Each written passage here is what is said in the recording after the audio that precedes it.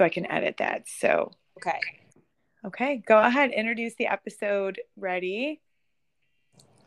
All right. Well, this is our first like official episode after we did our little intro. And we had said at the end of the intro that we were going to start with the very first episode, which was their anxiety episode. And then we kind of reconsidered, right? And we were like, well, because there's so many episodes that we thought, why don't we start from the latest episode and try and work our way back? So we can kind of stay current. So this actually follows the latest episode that they just put out, which I think was like passion, praise, and something else. I forget. Yeah, it's episode number 39 on We Okay. Can Do Hard Things. Oh my God, there's been 39 episodes.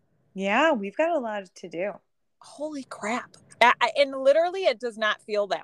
I've listened to all of them so effortlessly that it does not feel like that at all. I know. That's one of the best parts. Yeah. Well, I like just got done listening to that latest episode, and I had listened to like probably 20 minutes in, and then I had to stop earlier in the week, and then I finally just finished it, and yet another amazing one.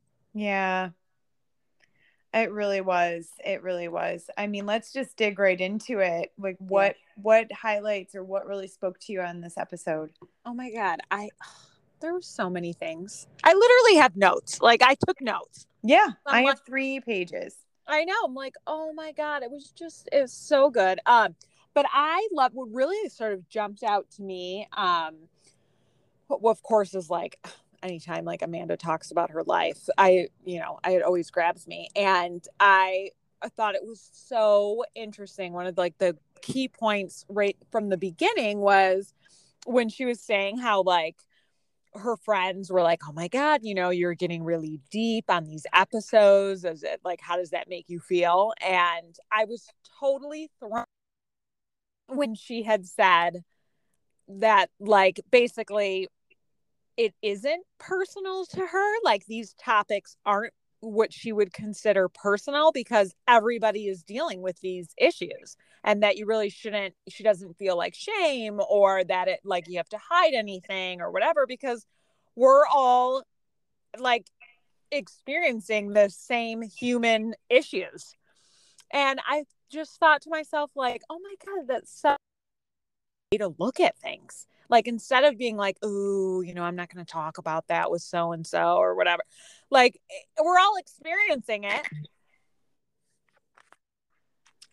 Yes, that's amazing to me that, and of course, that you, sister, would have that take, and of course, for some reason, I had the opposite take. I related to that statement so much. I can't even tell you. And I don't know if it's because I make no apologies for what I'm doing in my life, or that I'm just so comfortable feeling like I'm an open book.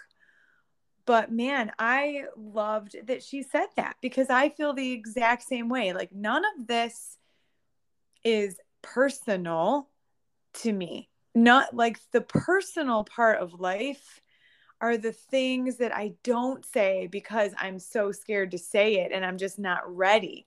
And then when I'm ready, it becomes more of a fact of my personal history, but not part of my person. It's just like something I've digested and finally was able to, bring to light, I guess, or birth or whatever. But I felt so connected to her when she said that it blew my mind that I wasn't the only one who felt like that.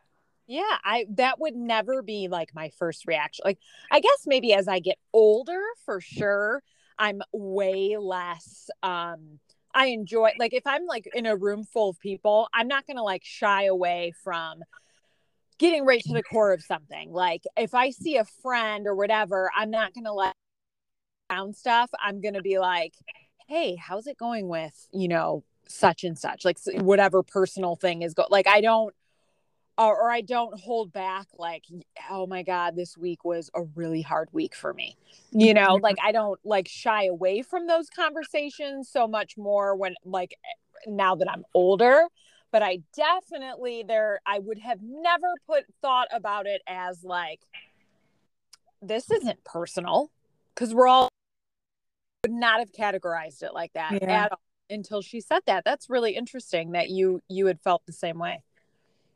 Yeah, I think partly it's because of what we talked about in our intro about rejecting living in the fluffy conversations. Mm-hmm. And yes, I think there's a certain level of maturity that comes along, I think, where we're good at saying, yeah, that was really hard, or work is tough, or the kind of the go-to like fake honesty, you know. Mm-hmm. You're not really diving in deep when you're talking about the things that's hard for everyone on a surface level.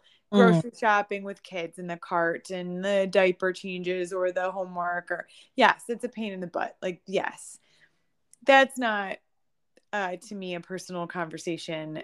It's like checking the box to be like, all right, I went there with you a little bit because I kind of maybe trust you, but it's still not the whole story. Mm-hmm. You know, and I like that what Amanda, to me, what she was saying was kind of because of how she lives and how she thinks. And this podcast is on her to-do list for work. She was then willing to purposely start paying attention because it was a work-related assignment. And that has gotten her to unlock those doors and communicate all of those things that I think she really does well at keeping as a visual, like a nice, neat, organized filing cabinet. Like, you know, and this podcast for her is like, well, I have to go there for work. And it really isn't that personal because I know exactly where it's coming from and what file it's connected to and how it got there and why I filed it away right there. I've just never had to talk about it. Right. That's funny because I'm definitely not, that's like not my personality, but it's funny to hear that, like that somebody, you know, kind of has like a file cabinet of stuff and they have like everything has its spot and you don't those parts and you know what I mean, unless it's on your to-do list. Yeah. You know, I thought that was pretty funny. So you don't feel the need to like protect personal issues? I don't feel the need to protect personal issues, but the personal issues that I know I am working on are usually a deep, dark, like low burrowing tunnel into myself. And those take so long to come to the surface. I will lock things into place and mull it over and over and over until I'm ready to talk about it. But man, sometimes what I struggle with is that I can keep things in the mulling over phase for way too long. Yeah, that's, yeah. I definitely, yeah, I can understand that. And then you get stuck. Yeah. And then I get stuck and then I need some sort of invitation from something, whether it be a feeling I have, an overwhelming sensation of anxiety that I don't think has anything to do with that mulling over issue. But in the end, that is really what it is. You know, like I mull over, I can spread it out and just sprinkle it around and feel like, no, it's a little bit of that, but not really this. And I can work it in. I can work it around so that it doesn't overwhelm me for a really long time. And then I'll hit something spark it, and then it's like kaboom, and I better deal with it. And at least I can say when it is time to deal with stuff that is really personal that I need to talk about, I usually, when it's time to go there, I go all the way there. So I don't, because what I don't like to do to other people, and I'm really conscious of this, is I do not like to take people on the long road with me selfishly. So I wait until I'm ready to go all the way through and keep going if we need to keep going, and I don't wimp out on them. Because if I've been waiting a long time to go there with them, I owe it to that witness and that co-experiencer with me to go all the way through. Yeah. Gosh, it's kind of like, it's so interesting because I'm sure for everybody it's so oh God, to face like those personal issues and I guess like how each person handles it and what their personal experience of it is and how they feel safe to bring things up and like all of those things. Like people do it so differently. Like what you're telling me is so different than how I process like personal issues. But well, let's hear it. Let's hear it. Tell us your process if you want. Yeah, no, it's like, that's why again I freaking love that podcast. It's because it really makes you think about it, because I'm like, how do I, like, what do I really, like, the issues that are deeply personal to me, how do I, like, do I protect those things? And for me it's like, if I'm in a really safe spot, meaning if I'm with people that I deeply trust, or are like, I know are super non-judgmental, or, you know, just somebody that I mostly that I really, really, really trust, there's no personal issue that I can't talk about. You could ask me anything. Okay. Like, you know what I mean? So, but you can make for damn sure that I won't be talking about it to anybody that I don't trust. Like, you would never get it out of me. So then, just to expand on that, the ones that you deeply, deeply trust, doesn't that take you a really long time to gather those people that you deeply trust to share it with more than, say, 2 or 3 people? Oh, yeah. Very small number. Okay. It's a very small number. Or it's like total opposite. Like, I don't know these people, and who gives a crap if I bring up an issue, because they're not like, I'm not even like, they bear no like importance in my life. So I'm like, whatever, you know, I can talk about a personal issue. But yeah, like, oh yeah, the number is so small. But then, do you think that if you are sharing that personal issue with a small number, and this is, I'm just playing both sides of this to understand, or just to gather how maybe other people are doing it or hear us saying this. I'm wondering if the number is really small and you're being your most honest with a few people that probably deep down you can predict their reaction and predict their words almost, to because you know them so well that you know they're going to say almost the things that you might want to hear. Maybe. Does that play into it maybe at a certain level?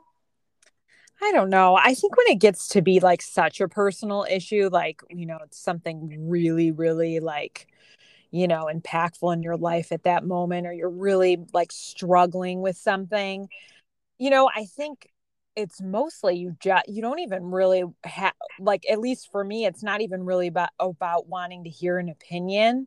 It's mostly just a soft place to land where the other person is like, wow, yeah, you know, comforting, supporting.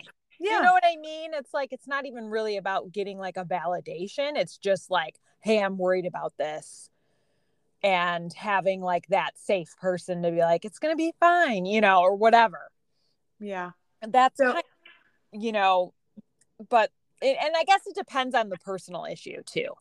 Yeah. But what I thought was kind of cool, and what like I had sort of written down, was Amanda saying like, when she was discussing like personal issues and how she doesn't view it as personal, and she said like, you basically like give yourself freedom from personal issues, and you don't have to walk around carrying that burden of like thinking like, oh, I got issues, and I have so much going on, and it's like there's some freedom in being like, we're all going through this. And then Glennon sort of took it to like making it, if like if all women, not even just women, but if everybody sort of, I'm trying to gather how she had put it, but when we issues, the more we talk about these issues, more people will relate, and then we can all come together and sort of demand change in the world. Because she was saying that it's more like it's because we're institutionalized, and all of these different, our culture is like that, which I thought that was kind of interesting to think about too. I'd never really thought about like collectively, if we all said, hey, we all have these issues and let's talk about it, how could that change things for everybody? Yeah, I loved her analogy of how she was saying that, when Glennon is inspired to like clean out her closet or clean her room, like she dumps everything out and is like, yes, I'm going to do this. And then fizzles out and is like, oh my God, like this is just so much to examine. Like I'm out of energy. That is so me. 100%. I am the epitome of that example. And then when sister was like, that's why we have freaking junk drawers, people. Yes. Oh my God. I love that. I'm like, that is so true. Except I thought I was chuckling to myself because I have a junk drawer and it's clean. Yeah. And I just cleaned out my junk drawers and I felt like a rock star. Amazing. I know. But my husband, Matt, was like, this is not normal that this junk drawer is clean. You have OCD. Like, what? I want a junk drawer. That's amazing. Yeah. So there's that. There's like the opposite end of like, which it's like finding a happy medium. But that her saying that was so relatable, and I think for so many people, all of the issues is so like there's sort through that you do sort of need a junk drawer because it's exhausting. Yes, absolutely. It is so freaking exhausting. I mean, I think the part when they said, shamelessness over your personal issues is a spiritual gift. Yeah. And I think it's okay to be shameless over how many junk drawers you have. It's okay. That's why it's in a container and it shuts and there's a handle and it's waiting for you. Yeah. And 9 times out of 10, the one little thing that you need to make a big thing happen is going to end up being buried in that junk drawer, whether you're ready to go in there or if you want to see what's in there or not. Yeah. That little itty bitty screwdriver you need for that little itty bitty toy where the batteries go, or that special, screw that you put somewhere. It's all in there. Right. And it's okay as long as you know where it is. It's, where you're honing in on where you can pretty much guess it is. And then when you're ready and you need it and you go through the journey of finding it, whatever it stirs up. I mean, most of the time for me, I'm pissed at myself that I let my junk drawer get so freaking junky that I can't find the damn junk. Well, and that kind of goes right into like the whole talk about self-trust when she was talking about the Olympians that they had interviewed. Yes. And I was like talking about how she started to trust herself after everything she had went through. And she had, she started off with just the little things. And you could, back to the junk drawer analogy, it's like you said, it's all there. and you can access maybe that little marble or that little pen that you had in your junk drawer or whatever, and going like, yeah, that's what I needed, and to trust yourself enough to know the next right thing to do. Yeah. Yeah, I loved when they talked about that. I took a ton of notes on those little decisions, those little like trust building decisions. And when they got to the part of when is I want it because I just want it becomes Love that. enough. Holy smokes. That just brought up, it triggered so many historical moments in my motherhood.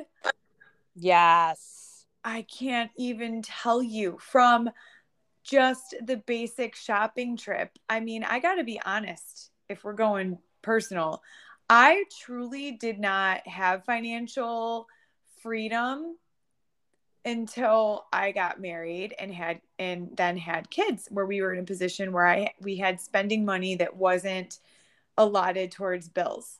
So my first like adult experience shopping with basically no guilt or regret or um, hesitation was all for my babies.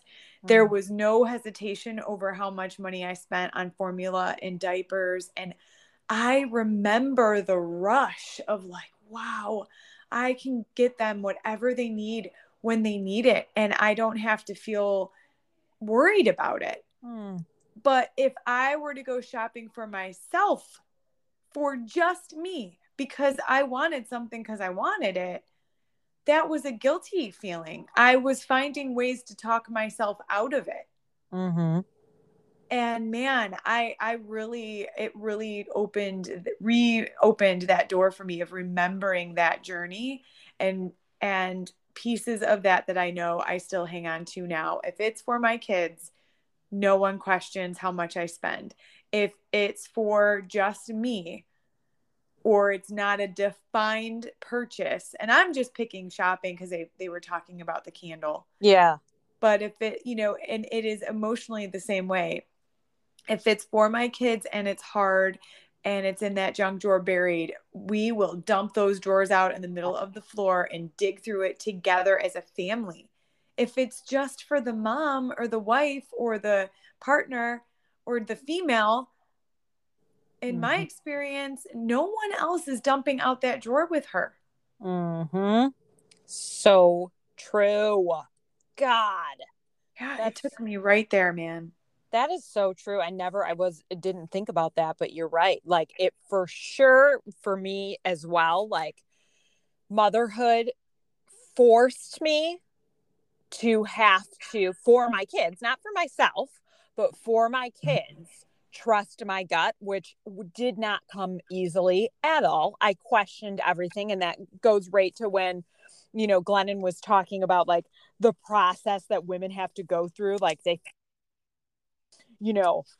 the first phase is like, ask everybody around them, is this the right decision? Am I gonna, I don't know, take all the quizzes, ask all the friends, then they actually decide to do it, and then they have to justify it, like all of those things, which I was like, yes, that is exactly what especially what women have to do.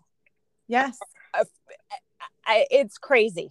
Yes. Really. I mean, when I think Abby said, when men do it, it's like a wisdom thing. They just know they have instincts and they're wise.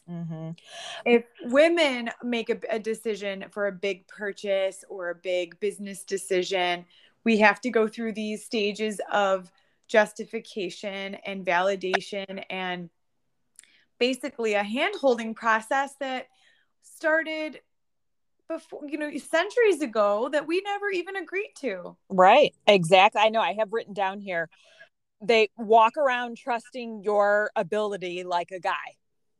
Yeah. Which, I'm not one for like blanket statements like that. I when I really truly think about what men have to, their position on everything, I honestly and truly think that is all smoke and mirrors. I really don't think guys walk around feeling super confident like that. I think that that is a total lie. Yes. I think it's a total defense mechanism. Yeah. And I don't think that's what's really going on. To us, it looks like that because that's how they want it to make it look. Well, yeah, that's their burden to bear as a Right. man. They've been born into their own system. And that's exactly what I meant when I said that in our intro that um that men need these strong women, and that's what I'm trying to be for my boys and find any little sliver. Mm-hmm. And the slivers come in I guess the message for them is as strongly as it is here for us as women, that they don't have to buy into any institutionalized agreement. They can be brave and strong and not have a threaten to their man card over feeling vulnerable. Mm-hmm. Because that's what's tossed around for them. Is Yeah. this whatever is on this man card? It must be something unbelievable. Right. Yeah, it's totally, they have their own, other side to the coin to that they're dealing with as well. And I think that it makes it such a great thing if we did all walk around saying, like, whether you're a guy, girl, whatever, whoever the hell you are, just to be able to say, like, we're all going through this, so whatever, let's just talk about it. Yeah, absolutely. I think self-trust is awakening your own inner authority, and that doesn't have to be a man or a woman or come from a gender role. Your own authority is your own authority of knowing yourself. So do you trust yourself without having to explain to anybody? Do you feel like you've gotten to that point? Oh my gosh, 100%. I mean, that's again what I was referencing to in the intro. Like, I can see that I make my husband nervous because he is seeing me step over those little pauses that we used to take as a couple, where I needed to go through the stages, the survey. I'd go ask him, does this seem right? Then he'd be like, just do it or just don't do it. He'd go do that dance with me, and then I do it and need to bounce off the justification with him a lot of the times. And he was amazing in support of all of those pauses that I had to take. And I'm sure he felt connected to me in all of that. And so the dance is to not need to take all of those pauses anymore because I'm being more self authoritative and trusting, but also not strip away the bond that we have over decision making together, or the support, and keeping on including him Right. in my decision process, because he's like, you did that when? And I Right. can see he's almost disappointed that he Yeah. didn't get the intro and so that's kind of where I'm at with myself, and it's pretty awesome, and I can see that he is getting used to it, but it's taken a while to get here. Sure. Oh my God. Well, that was my first thought, is like, I think there's probably, if anybody in the world ends up even listening to this, who the hell knows, who cares? Right. But Right.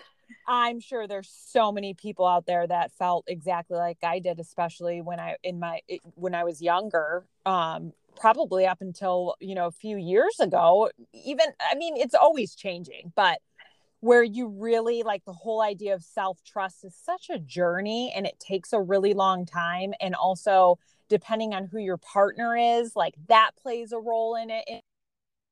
It's hard to, figure out, like, what you can trust about yourself. And, I'm sure it's a journey for everyone. For me, it's been where I was super unsure of myself. in my younger years, and then got built more confidence. And then this kind of speaks to one of the other podcasts that they had done, but kind of as I've gotten older, I've really so clearly heard that voice inside myself of just knowing that knowing and being able to identify that knowing so much easier, and feeling like I just know, like when I know. Yeah. And I just feel 100% about it. I'm not like, oh, I don't know, maybe, I don't, just feel a knowing about it. And I kind of trust myself enough to go with it, and Yeah. it is tricky when you have a partner, because like you said, yeah, I for sure, I think you do have to like include them in on the journey. Like, hey, I'm thinking about this. And what do you think about, you're bouncing your ideas off of it, Yeah. which is good too. Yeah. So what do you think was the point, or what helped you hear that voice so much clearer from that younger you to the you now? Oh, that's a good question. I think for me, I really struggled with anxiety more so than I ever really realized. And that really clouded a lot of my decision making. And that took a really long time to identify, where I was like, what? I can't even think clearly about what I trust and what I don't trust, because I have so much anxiety about it. And once I did like a ton of work on the anxiety piece to it, a lot of my decision making became more clear, because I kind of had to quiet all of those voices and questions, and like and literally like physically anxiety, like my whole being filled with anxiety over something. And I really had So to do a lot of I'm work. sorry to interrupt. So when you said something that triggered a question about how did you quiet those voices? What did you begin a ritual? Did you begin exercising, or like what No, was some of your? I literally, when I realized that anxiety was so bad, and I mean, and this is like a more recent development, but I didn't really realize how big of a role anxiety played in what I was, all of the different issues that I was trying to be able to listen to myself. First, it really sort of started again, like we had said, with motherhood, and realizing that I had to trust my gut. So that definitely helped me. Yeah. As I have gotten older, the anxiety piece really is something that, like you had said, like I would address with my kids. I would be like, oh, we're getting you help for anxiety. We're going to go to a counselor. I'll do whatever I have to do to help you, because I can see that you have anxiety. Yeah. In my own self, I was not doing that. I was just like, I was just like, this is just who I am. I just function as a person with all of these, intrusive thoughts all the time, like all the time, Right. what about this and what about that, da, da, da, that literally I had to get a doctor's appointment, and I had to speak to the doctor about what was going on. And they were like, you know what? I really think that you could benefit from medication. And I was like, okay, which the doctor was like, it's the hardest part of getting my patients to address anxiety. The hardest part is getting them to actually take the medication. Yeah. Which I was like, oh my God, I do not wait. Like that was the scariest part for me. But oh my God, for anybody out there that is struggling with anxiety, I cannot tell you what it has done for me to be able to just have that medication that turns down that voice enough to where I can actually function daily without it. Wow. It's crazy. Yeah. Yeah. That's amazing. I mean, I mean, tell them enough. Like, what else do you want to say about that? Because that seems like a really major. It's major. For me, it is, because for you. I mean, I've been, since I was little, I've always, and it really, like, I was thinking of the anxiety episode too, when, going through all of this, because I've always had anxiety, Yeah. but not really ever addressed it. I didn't really know, because I'm like, this is just who I am. You don't really, especially with somebody that really truly does have anxiety, it's anxiety more times than not. Whereas if you ask just somebody that doesn't, like, has anxiety occasionally, doesn't really have all of those thoughts going on all the time, it's real for somebody that has true anxiety, it's every day. Like, give us an example of the thoughts. Oh my God. It'll be like, I wake up in the morning and I'm like, okay, I have to do this and this and this. And what about this? And, I'm just not sure, because, if I do this, what is this person going to think? And if I do this, you know what, I have to get these things done so that I feel like I'm in control of it today. And if I don't get these things done, it's just not going to feel right. And it just goes on and on. And it's the only way I can, like, describe, it's like pangs. The physical part of it is like these pangs in your stomach, at least for me, of like, oh God, what about this? Like, just on and on and on and on. Yeah. And it really was just like, if my child came to me and told me that they were experiencing these things, I would help them. Yeah.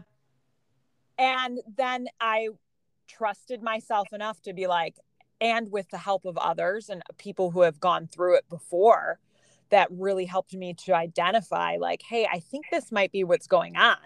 Yeah. And that's when I was like, this makes sense. I'm following my gut, and I need to go and help myself so that I can be a better mom. I can be a better, just a better quality of life. Absolutely. So for people who are hesitant and they think that they might have an issue, please go and talk to somebody, because it has changed me so much. That's awesome. It really is. And then you can really start to really clearly hear your knowing and trusting. Yeah. So it really is. It's key. For me, it was, but not everybody deals with that. But for me, it was. Yeah, that's amazing. I mean, I've heard so many similar stories, and I'm so happy for you, because it's awful. It is. To picture the internal silent suffering of any human, but let alone one who's responsible for other humans. Yeah. There's just no time to waste. You can't sit and be paralyzed. No, there really isn't. And also, I really, if you would have asked me before I had gone and got medication and stuff, like, I really wouldn't have identified myself as a person with anxiety, which is so laughable now. That's like, I for sure had anxiety, but in my mind, it was like, this is just who I am. Wow. Yeah. Well, I mean, thank God for that voice, because that got you, through your life into your 20s. Thank God for that voice. Yes. I mean, I wouldn't change anything for sure. Like, it's definitely a journey, but it was that thought of, like, if my kid came to me and was suffering in that way, wouldn't I help them? Why aren't I helping myself? Yeah. But maybe that kind of speaks to my most freaking favorite point of the whole podcast that they did, that last podcast. And I have it in, like, big, huge letters, because I'm like, oh my God, yes. I forget exactly. They were talking about how they were talking again about, like, the Olympians that they were interviewing, and how they were calling them, like, superhuman. And then Glennon was talking about how, like, mothers and teachers and, you know, athletes are just superhuman, and they put a label like that on it. Like, I don't know how you do it. And Abby said, like, people say that because to not feel bad about themselves. And maybe they're doing all these things. They're doing more than they should because of the expectation put on them. Yes. Oh, I was my God.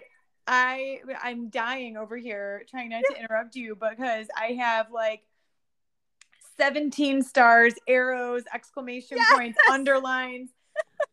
Yes, that was it for me too. And I also, before we elaborate on that, I also felt like that completely full circled to the beginning of the podcast when they said how they hate when people say, I can't imagine, which I am telling you, it drives me out of my mind. I want to claw at somebody's face when someone tells someone something hard that they're going through and they're like, oh, I can't even imagine. Yes, you can. That's the whole point of telling you, is so that you take a moment to imagine, then insert empathy and support and put yourself in that person's shoes. Isn't that what putting yourself in someone's shoes phrase was made for?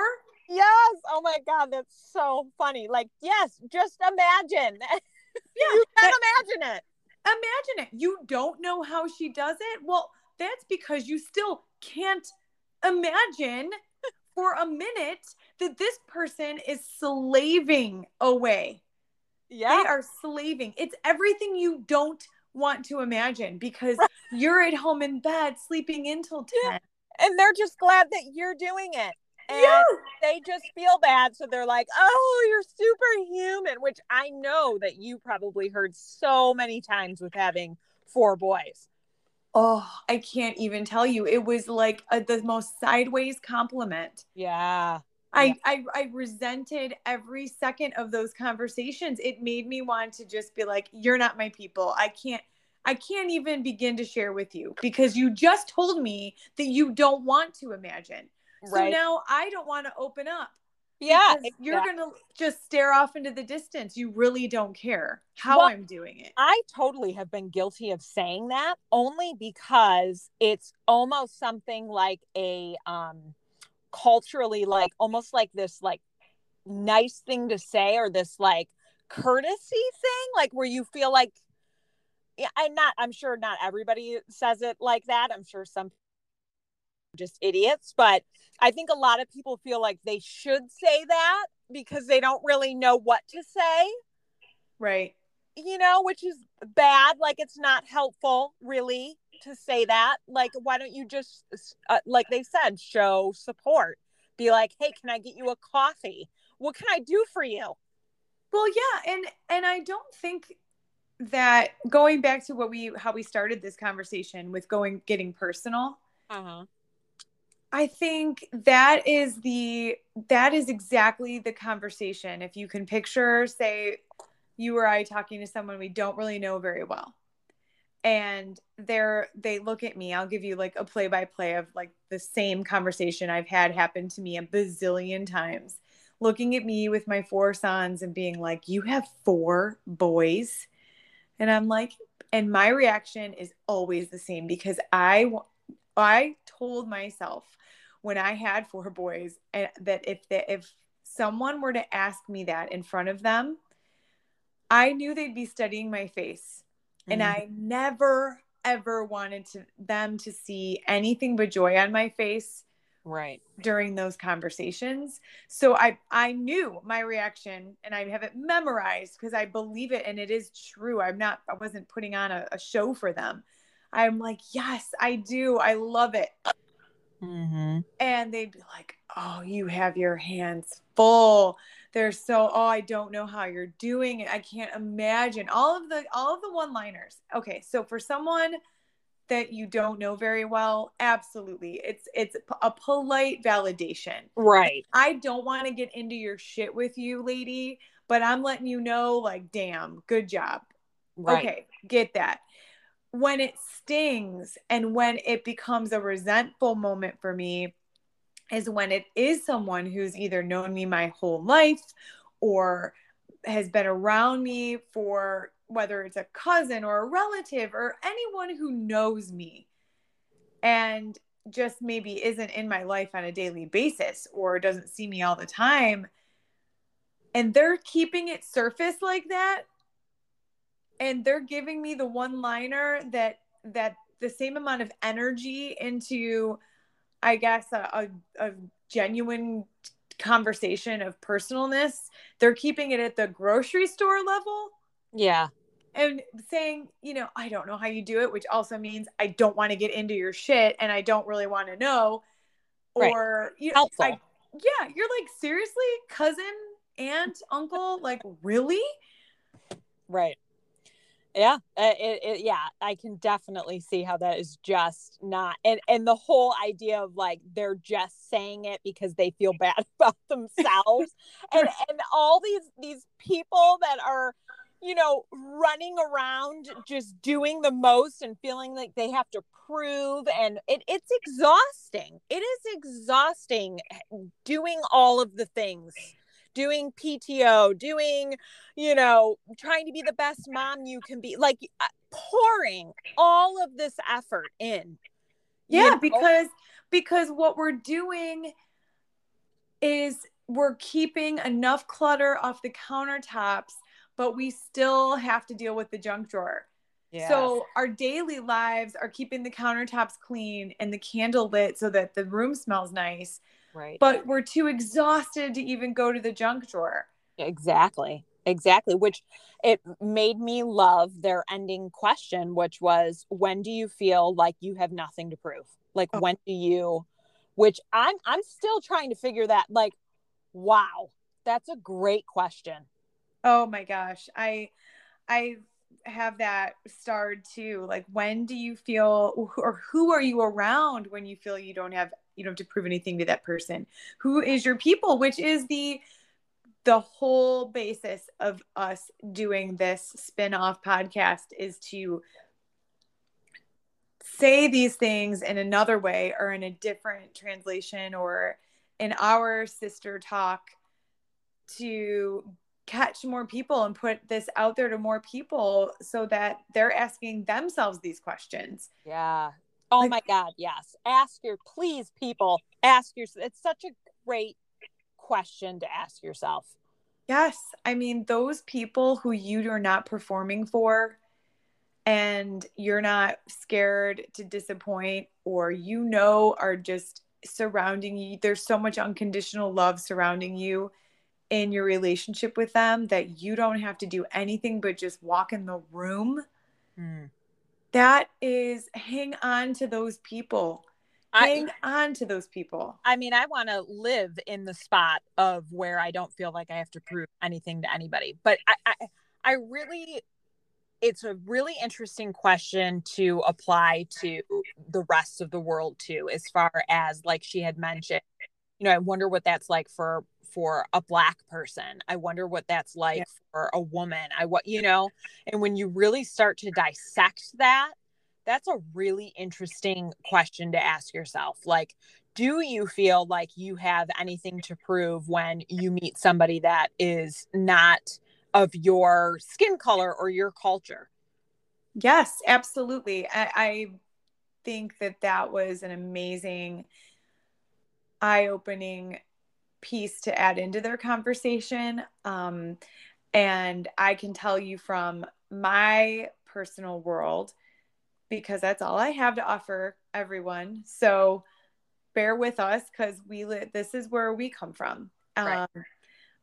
And this is the true honesty of us small town girls in Michigan. So I can tell you from my experience, just recently, my 3 older sons joined an inner city baseball team in one of our big cities. And they were one of maybe 3 other white boys, and the rest were African American boys. And it was the most amazing experience to witness as their their guide and mother and supporter on this planet, because they were so unguarded, and they don't, that my kids do not see color.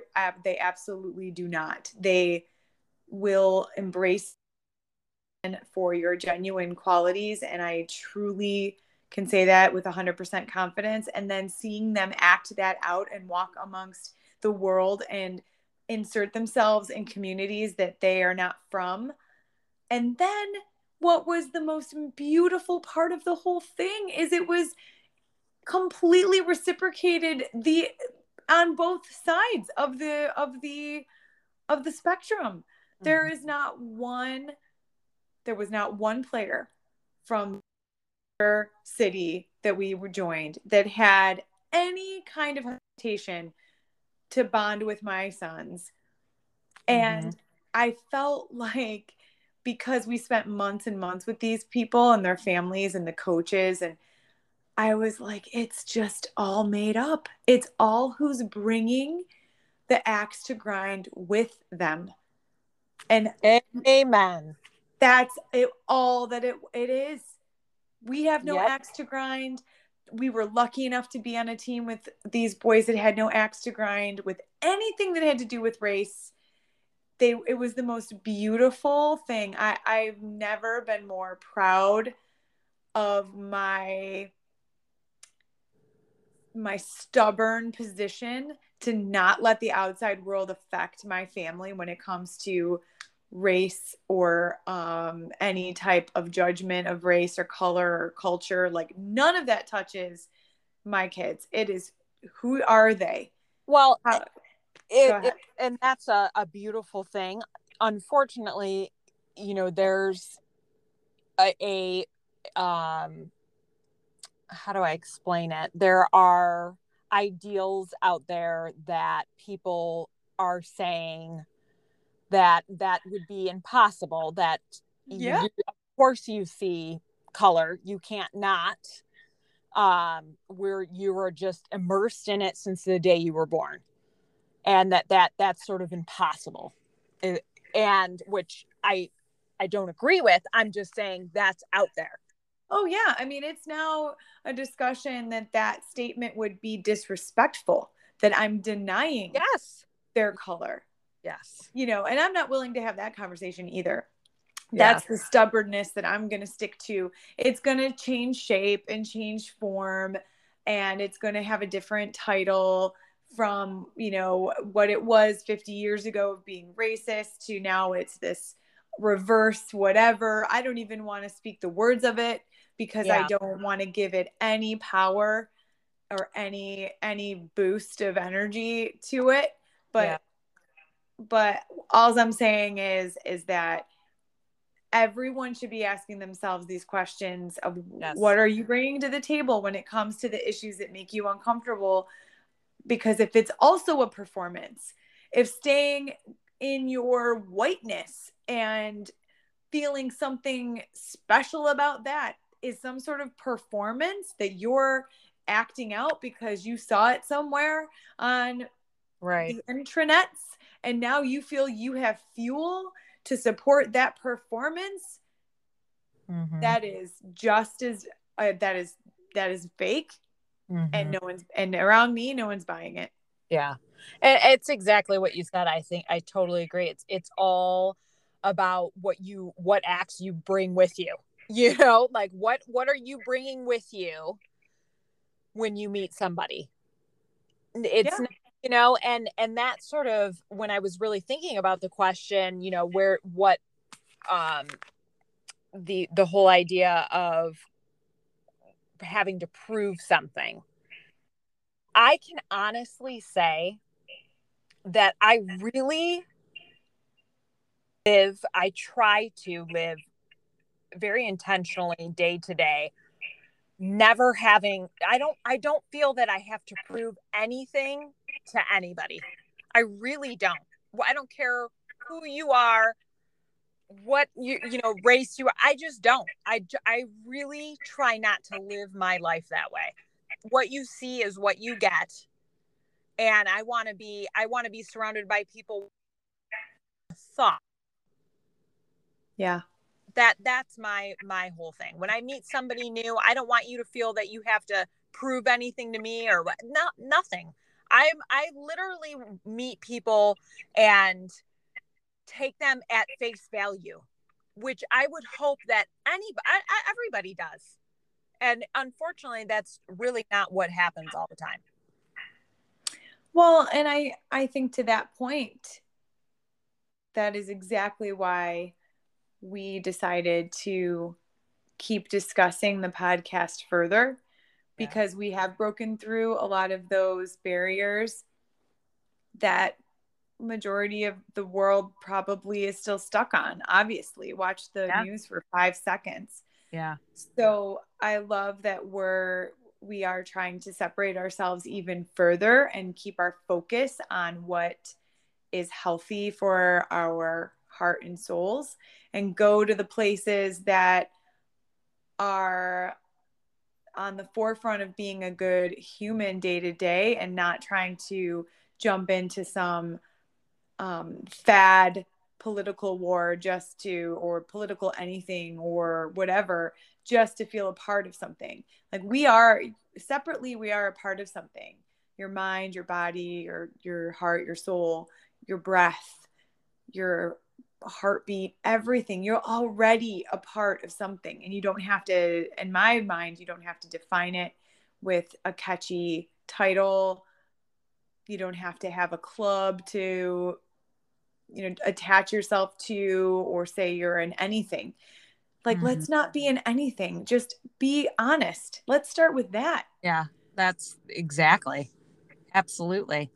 I love it. I love that it raises all of these questions. And I think it's just so you do want to live an examined life, and you really should be examining all those spots, not only for yourself, but for your kids, you know, just to raise people's awareness of things. I think it's so good. I don't know what is the next episode that we'll be talking about. The next one. I know if we're going backwards, it is going to be episode 38, but I think we should address the anxiety episode and do that material too, which is episode 1, and we can sort of slowly work our way inward. Because I think what we talked about today with your anxiety journey is pretty awesome, and would be great to connect forward and backwards with what they're just discussing. Because I loved one of the other things that I loved that was said today with, I think Glennon said, what is podcasting like for them? And they had a few minutes about that. Which I loved for our purposes, because we're new to it and just sort of putting ourselves out there. And I loved when Glennon said, like, first of all, this isn't therapy. Like, this isn't actually therapy. So we don't have a therapy degree of any kind.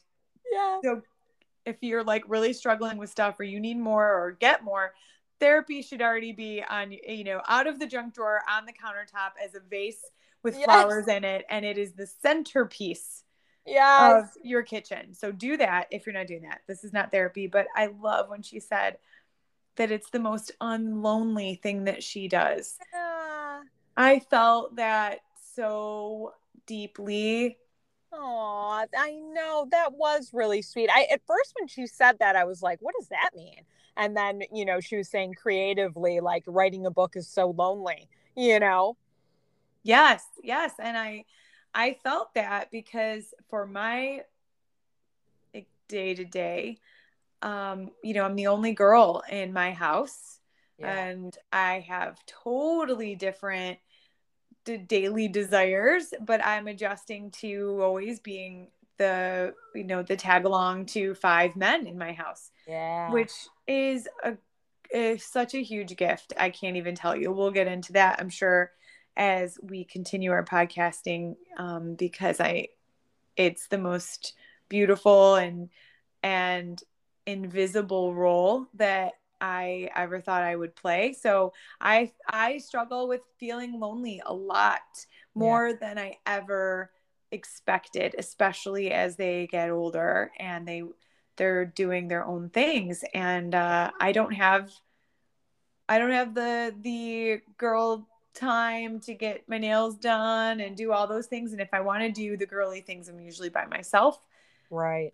Right. Yeah. So it can get really lonely. I've just basically Matt to like to listen to all these topics, which like he's really sweet and like good about like bouncing ideas and having conversation, but it's not like what we're doing here at all. So I'm left like with like he gets it, but you know, it's like not good.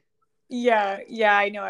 I was giving Dennis, my husband, a couple examples of what we were talking about, and of course, being the guy that he is, was like, "What about being a lesbian?" I'm like, "Okay, calm down. I'm not I'm not surprising you with another woman in our marriage. Like, what? Oh my gosh. Right. Like, what? Oh, what is this show?" I'm like, "Oh my God." Yeah. And then I was like, "No, we're talking about intellectual honesty." And, he was like, kind of zoned out. I was like, "Yeah, great. Oh, do it. Yeah, absolutely." So funny, but man, if they only knew how like essential it is to us and how this is like what goes on in our brains when they're not even aware. No, absolutely. They have separate junk drawers and separate wild thoughts and identity issues and the roles they're playing, all of that. They have a smaller capacity of certain things to explore them at certain times. And I think the reason why you and I are, again, doing this podcast and committing ourselves to it is because we have done enough junk drawer diving to know what's on the other side, and how we now appreciate and enjoy the journey, and it's not a task that we avoid. No, not at all. And especially again, I keep bringing it back to for my own kids. I feel like it's essential to be able to explore all these things so that I can show them, how to navigate it. Yeah, and I'm sure there'll be, hopefully, such a plethora of listeners that there are some that do not have kids or are grandparents or are a young teenage girl or boy who are just stumble upon this or whatever. But you don't have to leave a legacy right now. Right. Just absorb what you can, see what comes to the surface, and grow. And that's at your own pace, at your own time. And maybe there'll be something that we say that also gives you some sort of tingly feeling or just gets you curious.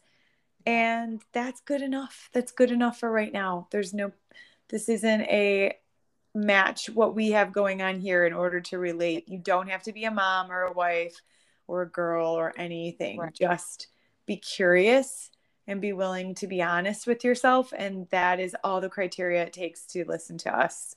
And, find your cheetah spots. We don't care what kind of cheetah you are. Exactly. Okay. I love it. I think we should and for our next episode. And it was just good. Yeah. Awesome stuff. Yeah, we will wrap this up and get this out to the listeners, and then follow us on Instagram. We are the Goddamn Cheetah Pod Squad podcast on Instagram. We are we're under GD Cheetah Podcast, and we will slowly be adding more to our repertoire of social. And so please follow us, comment, and help us grow this thing. Yay. And if your name happens to be Glennon or Abby or Amanda, and you hear this, please let us know. I mean, just maybe. Yeah, like a thumbs up. Like, right. we're just branching off. We're not like trying to, we're not sticking ourselves into your backyard of knowledge, or we're just hoping to siphon a little piece here and there and share it with others. So, a thumbs up and a like or whatever. That's cool. Air high five, whatever. We're acting like we would be really casual about that, but I'd be freaking out if they ever, like, losing my mind if they ever even acknowledged our existence. Oh my God. I think we would have to have a episode titled the hyperventilation episode, and we're just like breathing into the microphone to try to catch our breath for an hour, because that's probably what would happen. You don't even want to know. You just don't even. It'd be ridiculous. Okay, sister. Great job today. We'll continue later. All right. Bye. Bye.